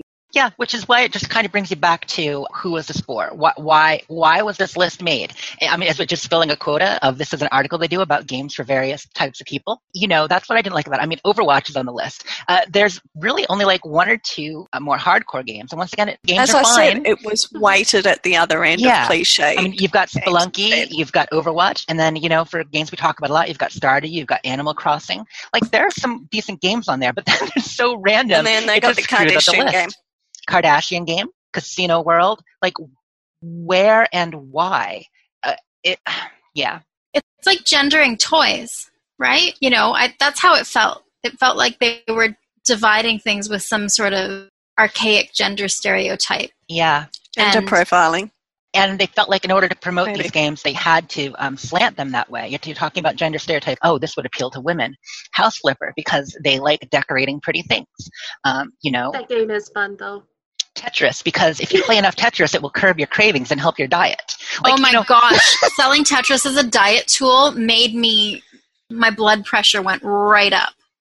Tetris has the exact opposite effect on me because it makes me want to rage eat burritos. I can tell you right now, that does not work. Tetris does not help you lose weight. I would be extremely thin if that was the case. And I am not. I think we would all be. Well, that's so not a game for me. I have no patience for games like that. I love Tetris. Really boring. Though, I'm sure it was like written and rubber stamped with this. We're going to support women in gaming. Yeah, I feel like the intentions were good. I do think that this author maybe should have dug a little deeper. There's nothing wrong with liking casual games and playing casual games and mobile games. I like plenty of games that are both mobile and casual. But this list seemed to have no rhyme or reason. Right. And the tone in which it was presented was extremely condescending. And it goes back to what we were talking about earlier with the guy who wants to date the Twitch streamer. Anybody who tells you that a gamer girl, with the air quotes, is a unicorn, it's problematic. It's problematic. People come in all shapes and sizes and love all kinds of things. And we need to stop putting people in boxes. People are human beings. They're not something that can be categorized by types. Right. Yeah. Yeah. And, you create a list, you have to fill it out. I get there's a goal, but maybe learn what you're talking about a little bit more. Do some research. Or talk to people. or presented differently, and don't be There's nothing wrong with these games, and there's nothing wrong with liking those games. It's just it was presented in the wrong way. Yeah. And you don't see lists. This is something out of a couple of decades ago. You don't see lists about like, hey, top 25 games guys like. No. You know, you don't see because that. the assumption is that they are the norm. Guys like that. Yeah, Exactly. All the games are for guys. Any top 25 games list are a list that guys would like, but girls, they need a special list. The one thing I felt a little bit guilty about with this article was that I might have done stuff like this 10, 15 years ago myself. Even then, I wouldn't have presented it in such an infantilizing way. You know what I mean? Okay. Infantilizing is the right word for it, yeah. But on the flip side, could you imagine if it was reversed? It was like, oh, this is the top 10 games that men like. And they like this game because men like to smash people's heads in. Yeah, and Duke Nukem, because they like being Yes, gross. we have to call them boys. Yes, boys. when they're not men, they're To be boys. fair, yes. Right. If we're girls, And we're then they women. are boys. Yes. Boys like to drive cars. They would like Forza. You know, I had a moment like this with my nephew, and I've been playing games with him since he was teeny tiny, and suddenly it occurred to him that I was a gamer. Like it just dawned on him, and he said, "You're a gamer girl." I said, "I am your aunt, and I play video games." And he was like, "But they don't exist." You know, and I was like, I am here.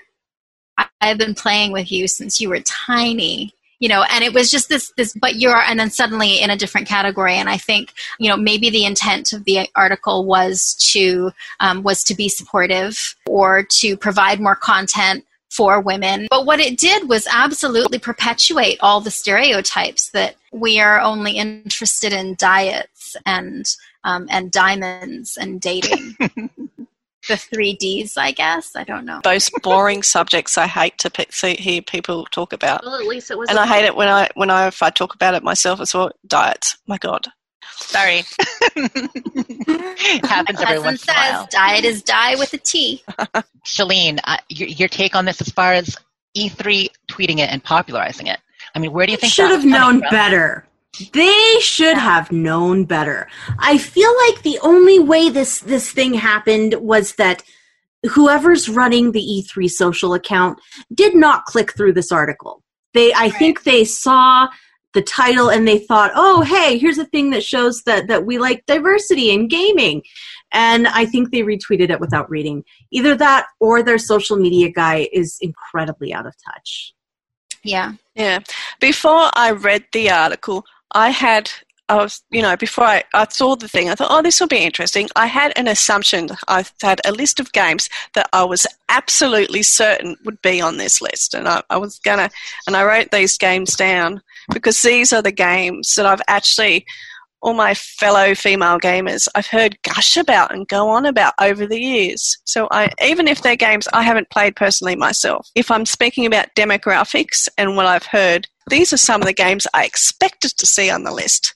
Horizon Zero Dawn, Fallout 76. You guys love Fallout 76. And other Fallout games, Skyrim, Elder Scrolls. There's so much for everyone in those games, no matter what gender you are. And then, of course, the old classic, Minecraft, one of my loves. And now a game that I've heard often people talk about and rave about, Life is Strange. I love those games. Love Life is Strange. Yeah. Even though I don't like it myself because I've tried it and I didn't like the mechanics, I've heard women just gush and gush about this game so much. Dragon Age games. Yep, my favorite series. Because I know how popular that is with the female demographic. I don't mean to cut you off, but I just had a thought. Something that I feel like has a huge female audience that's often overlooked is Gears of War series. Loads of ladies play Gears. I love the series as well. I have a few friends, everybody that I know in real life who plays games that is a woman, plays Gears of War, loves Gears of War. And I feel like that's something that people tend to think as a bro shooter. And there are some problematic, background stories about women some as of the leaders Gears of and War stuff like lore that. is a dang problem. A dang problem. Yes. But no, they're good games, and you're right. Just like a list of any 25 games can be games guys play, a list of any 25 great games can be games dames play, you know? Exactly. The Last of Us, from what I hear, it's an emotional ride. Is that correct? I've not played it. August just finished The Last of Us 2, and I ended up with a crying teenager in my lap with snot in my hair and all over the side of my neck because, you know, stuff that happens. So, yes, it's an emotional roller. It's a strong narrative, you know. Yeah. Anything with a strong narrative and a female protagonist or an inclusive story. If the story is inclusive, I'm there. You know, I'm sold. But if you start spinning a tale that I have no place in or is hostile towards me and my entire gender, I'm not gonna spend time there. I like myself. I don't hate myself. I wouldn't put myself through that. And the last two I've got on my list is the classic World of Warcraft and Breath of the Wild. I mean, these are just some of the games I thought I'd see on that list, and I did not. Final thought on it is women like games. Women are people. Just that. Yeah. To kind of, I don't know, to play devil's advocate for a minute, it is good. It is a good thing to see the mainstream media covering video games as a normal thing and normalizing the fact that women are also people who play video games. Didn't appreciate the tone of this article, but I do hope that the backlash does not dissuade the mainstream media from delving into this kind of topic in the future. Because games are something that have grown more and more universal as time goes by, you know. It's not a niche hobby anymore. It's just not. It's high time that it was treated as something that's normal. It is good to see the mainstream media addressing it. I hope that the backlash against this doesn't, I hope that the right lesson is learned. I hope that the lesson is learned to do your research, look at your tone, be careful with the message you're sending. Yeah. And not the lesson of, we can't talk about gaming. Well, ladies, shall we roll on into our nerd culture segment? Now, Sherry, you have recently introduced the group chat to a new beauty YouTuber named Bailey Sarian, and I would like you to tell us about her because I'm in love. I'm obsessed with this channel. Bailey Sarian, her videos turn up on Facebook. Another friend on Facebook had been posting her videos, and that's how I discovered her.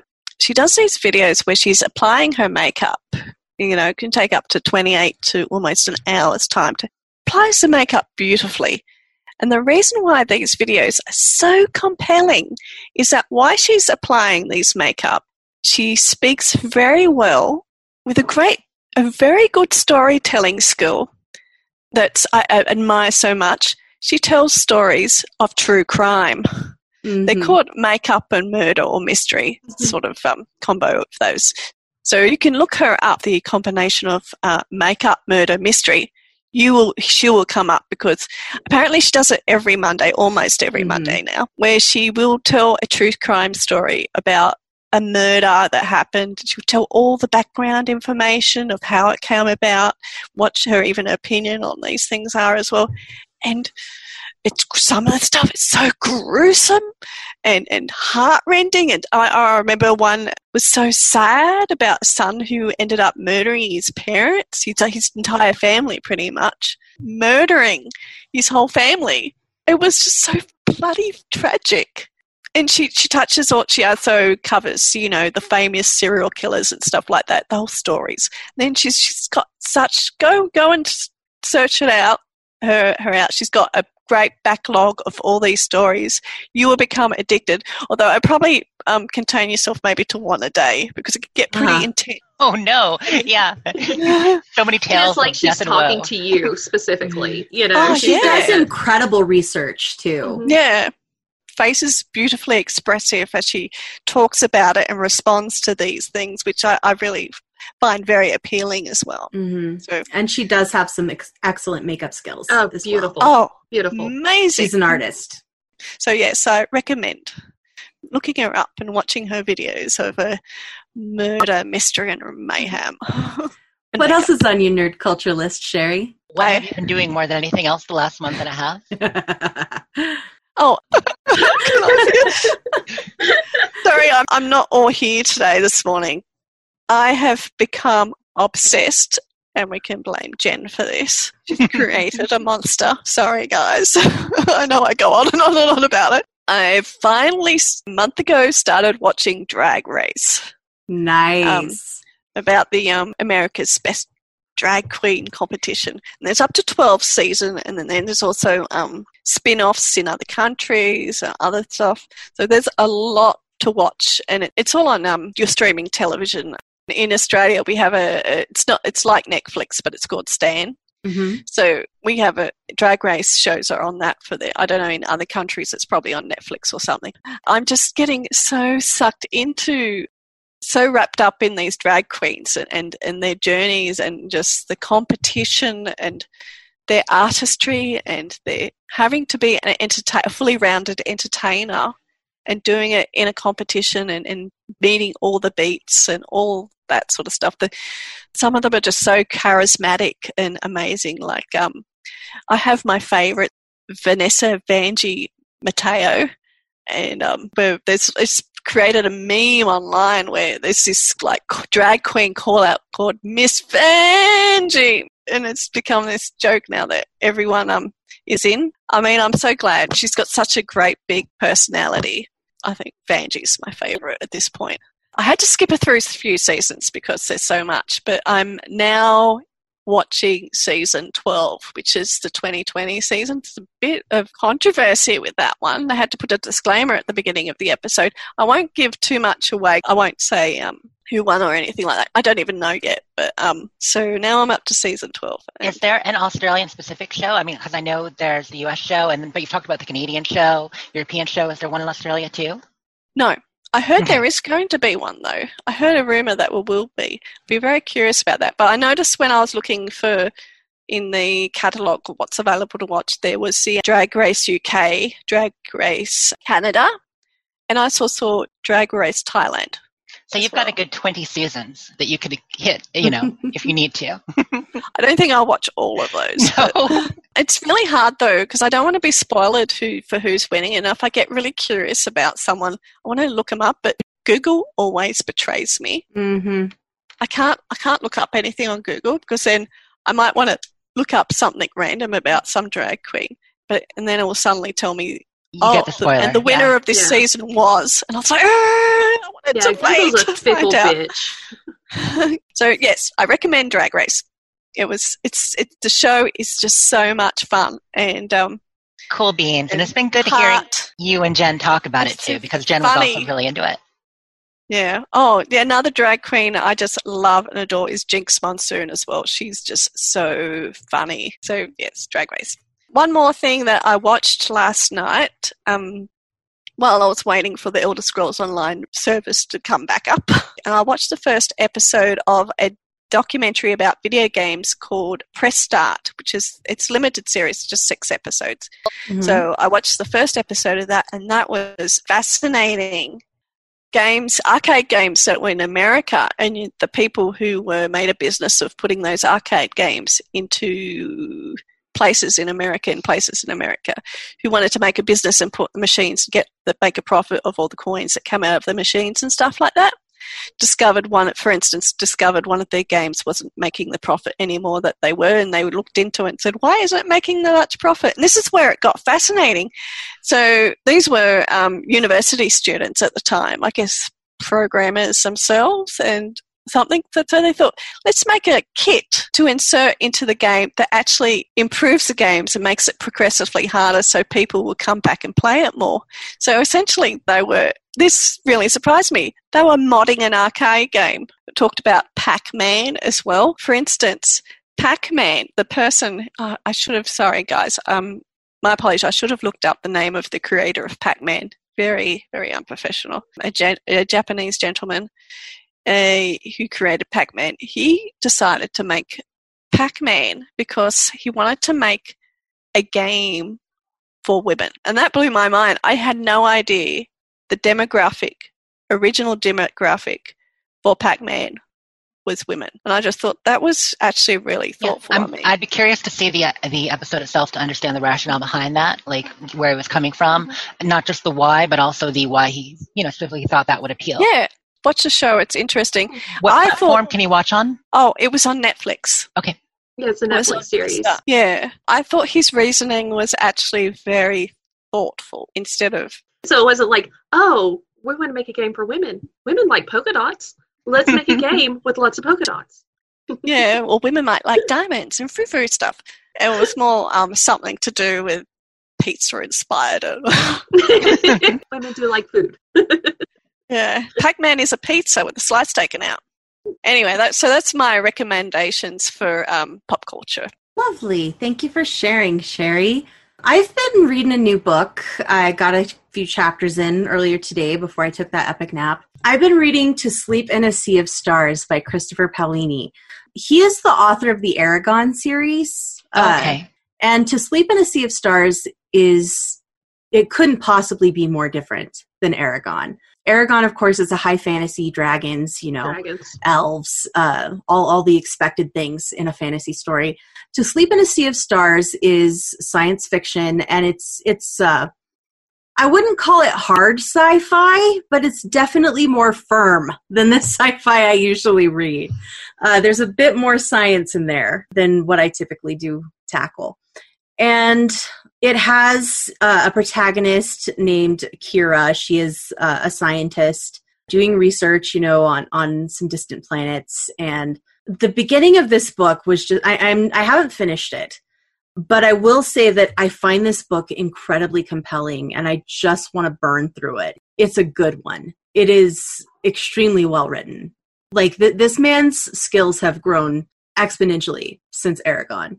But these characters feel like real people, the world feels alive in a way that is very rare. And the opening of this book, things are going so well for Kira, and she's so happy, and her life is so good, and you just wait for the other shoe to drop because you know that... it's not going to be a book where everything is good and the protagonist is happy. So it was just, I was on tenterhooks waiting to see where the story would go. Right. And it went again. And I just feel like I can't predict what's going to happen. And I read a lot. I read an awful lot, and I tend to be able to predict where a book is going. I usually know where a book is going within a couple of chapters, but I have no idea where this book is going. Is it a single novel or a series right now? Right now it's a single novel. It is a massive novel. I saw, I'm reading the Kindle version, but I saw a photo of the paperback, advanced reader copy on Twitter. And this thing was a brick. It was like half the size of a cinder block in paperback. Goodness. Massive.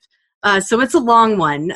It releases in September. I actually managed to snag an early review copy. So I'm very excited about that. It'll probably be out when the show is out. So the timing will be good there. Definitely grab yourself a copy of To Sleep in a Sea of Stars. Another thing I would just like to say about this book is that the language is beautiful. Prose is beautiful. I enjoy language, and I enjoy people who use language in a way that is beyond, ordinary conversation. And this is that, but not pretentious. I highly recommend this book. It's really good. Sounds excellent. That sounds like a really good recommendation. Yeah, I love it so far. I do like it when the language of a book you read is just beautiful. Mm-hmm. You just wallow in your love of words. Exactly. Just a well-written sentence, a well-constructed sentence is very exciting thing. It's a joy. I haven't been reading a whole lot when it comes to books lately, but I think you have, Sarah? Yeah, so I have been reading a lot of serious books lately. One of the last books that I read was Exodus by Leon Aris, and that's about the formation of the country of Israel. Mm-hmm. And the last chapter of that book had me ugly crying, and because it was just an absolute emotional roller coaster. Back at the beginning of the year, I had put in a pre-order on a book. There's a book that I feel like if you like this particular genre, you've been waiting for years for it to come out. Oh, really? So I put the pre-order on Amazon, forgot about it, and then about 2 weeks ago, roughly, I came home and there was a package at my house, and I opened it and I was like, so Midnight Sun released by Stephenie Meyer. I like how I go for this like really well-known, just very dramatic book to Twilight. But yes, Midnight Sun has released. Y'all, I'm not very far into it because, like I said, Exodus was a bear of a book, and it hurt me in ways that I can't even. But no, I started reading Midnight Sun, and there's a pandemic going on, and everything. Wasn't the first time that I read Twilight, but probably the second or third time that I read Twilight, and when H1 was going on, so the nostalgia is real. Reading Twilight, I'm avoiding people because I don't want to, get whatever germs that they have, and I'm listening to Misery Business by Paramore. I mean, next time you see me, I may have black, super straight hair.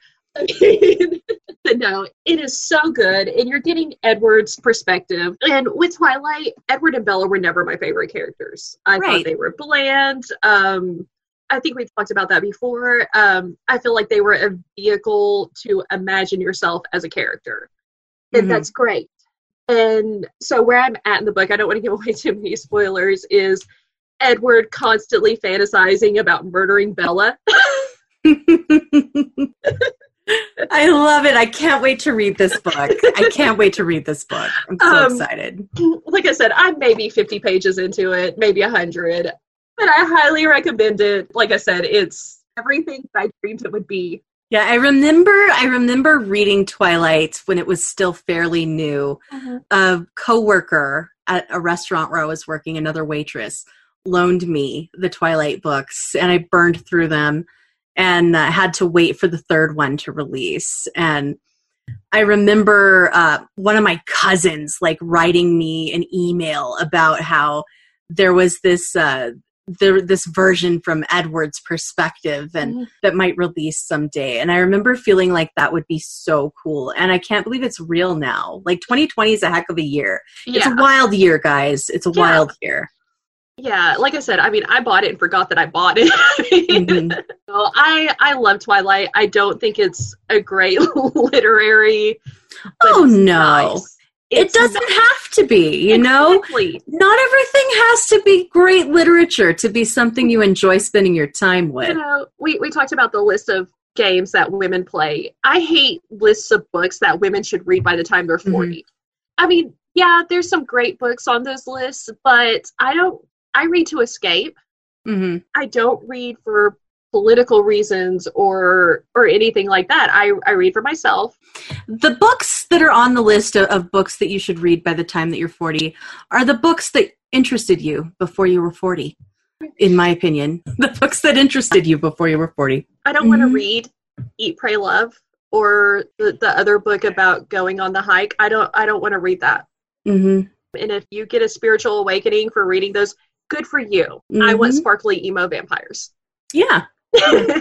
It's totally fine. I definitely am an unabashed Twilight book fan, and I also read plenty of trash. I do enjoy fine literature. I'm very well read, but I like the occasional trashy romance. Or yes, I love silly books, lighthearted books. I like spy novels now and again. I like a nice Tom Clancy. Those aren't the height of literature either. But I feel like there's a place in the world for all of that. And we should stop having guilty pleasures and just enjoy our pleasures. Just having pleasures. Yes. Yeah. I feel like you can take away something from any book that you read. Absolutely. I think that's it for our nerd culture today. I love talking about books, and I'm very excited that we have the chance to talk about books and TV and video games and all these things that we love. Gosh, I'm sentimental all of a sudden, but I feel so lucky to have such a wonderful group of ladies to chat about these things with. So, well, 2020 has been such a bear of the year. I'm on my fifth read/listen through of The Help.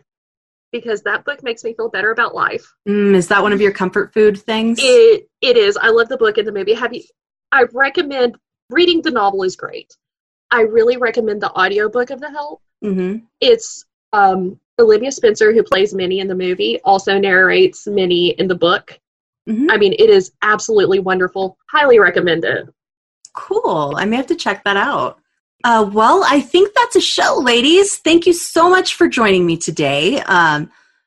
Let's go ahead and, before we leave, just remind everyone to please listen to some of our other great podcasts.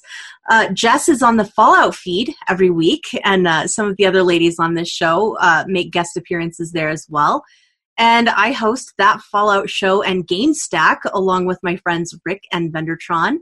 And you can find Jess at United Wastelanders Network. The Twitter handle for that is UWastelanders.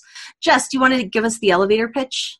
Sure. That is our new network. We started in July. Basically, we are doing Twitch streaming with some people, former HOA, kind of focused on everything camp. But we want to do it as a very community network and bring as many people in as possible, or provide a venue so that people can add over time. So we're taking the whole fake TV network idea we had the HOA and then being less strict about it. And so each of the operatives, people working with us, are kind of coming with their own show ideas. And that's what's making it a network more than it was before. Whereas we're bringing all these perspectives, and some of us were jumping in and doing stuff together on these, and other times we're doing them separate.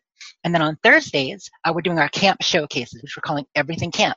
And that's the whole cast together. And that's when we're kind of doing, our stock and trade with my crew of just looking at people's camps, talking about designing, building, and just having fun together. That is wonderful. We're 6 weeks in at this point, and it's been really, really fun. So yeah, check us out. And we are primarily on Twitch, twitch.tv/United Wastelanders Network. But once you add it, you can just follow us, and it's really easy to find us. I think that sounds like the best way to do it. Go ahead and click that follow button at United Wastelanders Network. Mm-hmm. I want to encourage Rick to ask you guys to check out his camp, because his new camp is actually really good. I think you guys would love it. He's incorporated the existing rocks at WJLG Lake and created this sort of natural grotto with his house around it. It's really cool. It moved like 3 feet. It moved very slightly. So, yeah. 3 feet can make a lot of difference with a camp. Yeah. He moved it very slightly, but his new camp is pretty cool. I was actually pretty impressed with his camp build. Oh, that's awesome. Well, we definitely do PC, so yeah, I will talk to him about that. I'm going to encourage him to show his off to you guys. And our lovely Jen had to step out a bit early. She had another engagement. But definitely check out her work at ArtF76 on Twitter. That is a Twitter account that she runs with Howie. And they do art projects involving the community. You can submit different screenshots based on themes, mostly Fallout 76 oriented. Now and again, they'll retweet something from a different game. But it is a wonderful art account. I love this account, ArtF76 on Twitter, and I encourage everyone to follow that. And also, she has a new project that I'd like to point out to everyone. And you can find that on Twitter at Art by Panta, Art by Panta. And she has opened a Redbubble shop and a Society 6 shop with some of her artwork, her original artwork. And it's wonderful. It's just wonderful. Some of it's food themed. And I bought a little journal. I love notebooks. I adore notebooks. So I bought a little journal with a snack cake design that she made. I love it so much. Oh, that's great. Yeah, you can also get apparel and accessories and all kinds of different things, home decor. There are some masks in the Society 6 shop if you want to jazz up your mask collection. And I really I love her art. She's an amazing artist. Definitely encourage you all to support her. You can find the links to her shops at that Twitter account, Art by Panta. And of course, we love your emails. We haven't had one for a couple of months, so please feel free to send us an email. Tell us some of your own gaming stories. Send us the books that you're reading, recipes for your favorite banana bread. We're open to whatever. dameswhogamepodcast@gmail.com. And you can also find all of the dames on Twitter. The show account is Dames Who Game. I am Shalene L, SHALINEL. Sherry is Fox Sid on both Twitter and Instagram. That's FOXSYD. Sarah is Vosselsa, Vosslsa. Jess is at Sleep is for Tea. Sleep is for the letter T. Jen is at Pantagruelia, Pantagruelia. And Sarah Saylor is at Sarah_Saylor, SAR_SAYLOR. We also have a Facebook page. It doesn't get updated as much as it should because I'm lazy. But you can find that at facebook.com/DamesWhoGame. And thank you so much for joining us. Thank you for listening and having us as a part of your lives. We will see you next time. Stay safe.